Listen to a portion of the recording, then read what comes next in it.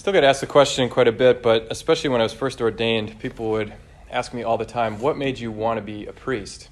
And I had to come up with short answers to that because it's like such a long story, long question. And honestly, I also discovered that people aren't that curious. They're just kind of making conversation. So you go into this whole big, deep thing about your existential crises in life and what led you to make this choice to become a celibate priest that, they're just sort of like, well, I've not really met any priests, especially young ones. Like, why did you become a priest? And my short answer was because I believed it would make me happy, and I still do. And that God called me to it. And that the two things are really two sides of the same coin. Because God has called me to it, that's what will make me happy. It's his invitation.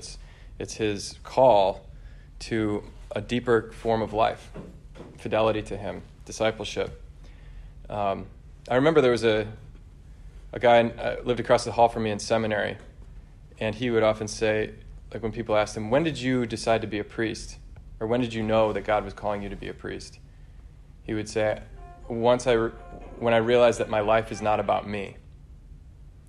In other words, it was a point at which he had matured to realize that if I approach the question of what am I going to do with the rest of my life from a standpoint of what am I going to get out of it, or am I going to enjoy it, or is it going to be everything that I hope for and am looking for, I'll never really settle on anything. How can you make a commitment? Because maybe tomorrow you'd have more data, you'd have better opportunities, or someone better to date, or whatever. But if your life is not about you, in other words, you've been given a mission by someone higher than you, who's made you, created you for a different kind of joy than simply self-satisfaction or satisfaction of your desires or pleasures, then you can commit because it's a response to an invitation. It's a response to a voice. And that, I think, is at the heart of this mystery that Genesis is encapsulating in the Adam and Eve story. That God looks at Adam in his original solitude. That's the words of John Paul II in the Theology of the Body. He's alone, but not in the sense of like lonely, like we are in this world of sin, isolation, alienation. Adam was still connected to God and to the cosmos. He had been breathed life into, and yet he was alone in this primordial solitude. And God says, that's not good. It's not good that man should be alone.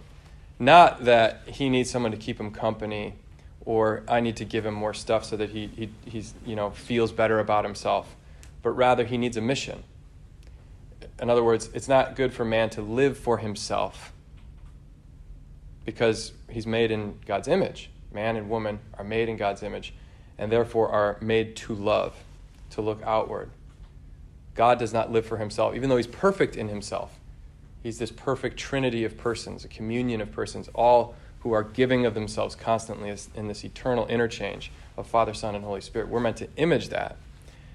And so marriage is even from the beginning, a sacrament in a certain sense. Even before Christ institutes it or elevates it to the level of a capital S sacrament, it's a sacrament in the sense that it images God. It reveals something about God's love. It's the privileged way, the primordial way in which human beings give themselves away in love. A few years ago, there was a Supreme Court decision that in which the majority opinion said that marriage is one of the greatest acts of self-definition. It's not. It's a great act of self-donation. And if we get that wrong, and I think in our culture why this question has been so neuralgic of the permanence of marriage, like Jesus is talking about divorce today, and even children. I mean, implicitly Mark is bringing, let the children come to me, questions of fertility, children, abortion, etc., gender and sexuality, all of that. These are some of the most controversial and difficult teachings of the Catholic Church today. Understandably, because they get to something very personal and very deep. And even people who have not struggled that much with their sexuality, with their relationship to their body or to the opposite sex or the same sex, or just navigating the waters of puberty and awakening to this whole world of like, how do I relate to the world as a man or as a woman? Even those who have navigated it pretty well, still we go through experiences that wound us and make it difficult to relate in a virtuous and free way. And so I think maybe one of the reactions we have is that it's just this self-definition. I need to figure out what I like or who I like or what I feel comfortable with. It's a quieting of this restlessness. But what it ends up being is, it's to me kind of sad, because it's like this deepest thing that God has put in us, eros, love, to get us out of ourselves, becomes kind of like shopping for shoes. It's like, which ones fit me, or which ones do I like, or which ones can I see sticking with for a while until my style changes or they wear out or I grow out of them. Jesus says it's because of the hardness of your heart that Moses allowed you to divorce your wives or your husbands. It's because of the hardness of your heart that we're not able to receive the gift of what it means to be a man or a woman, or to have the vocation to marriage, or to celibate, chaste love, or to single life, to have our lives not be about us, because of the hardness of our hearts towards other people, often, towards God, towards ourselves. You know, we don't accept the gift of being who we are, you know, who God made us to be. And that's ultimately the question. It's not anything about like, what is marriage, what is sexuality, what is gender. It's who gets to decide what the truth is. That's the question. It's a question of trust.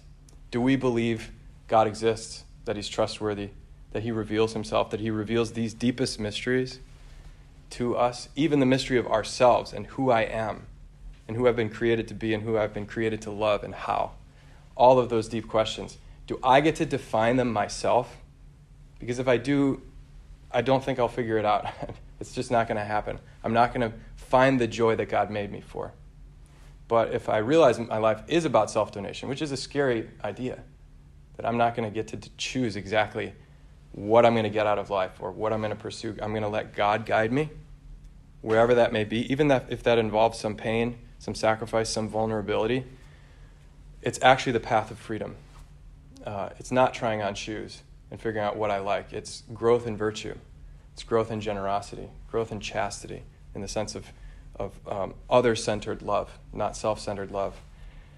And so as we receive, obviously, the gift of the Eucharist, that's Jesus' own pure, chaste self-gift to us, the bridegroom to his bride, the church. That's the image from which all married love comes. All fidelity, all fruitfulness, all purity and love comes from him. And so if we can receive that love ourselves, maybe it can soften our hearts to receive the gift of who we are, so we can give ourselves away in imitation of him.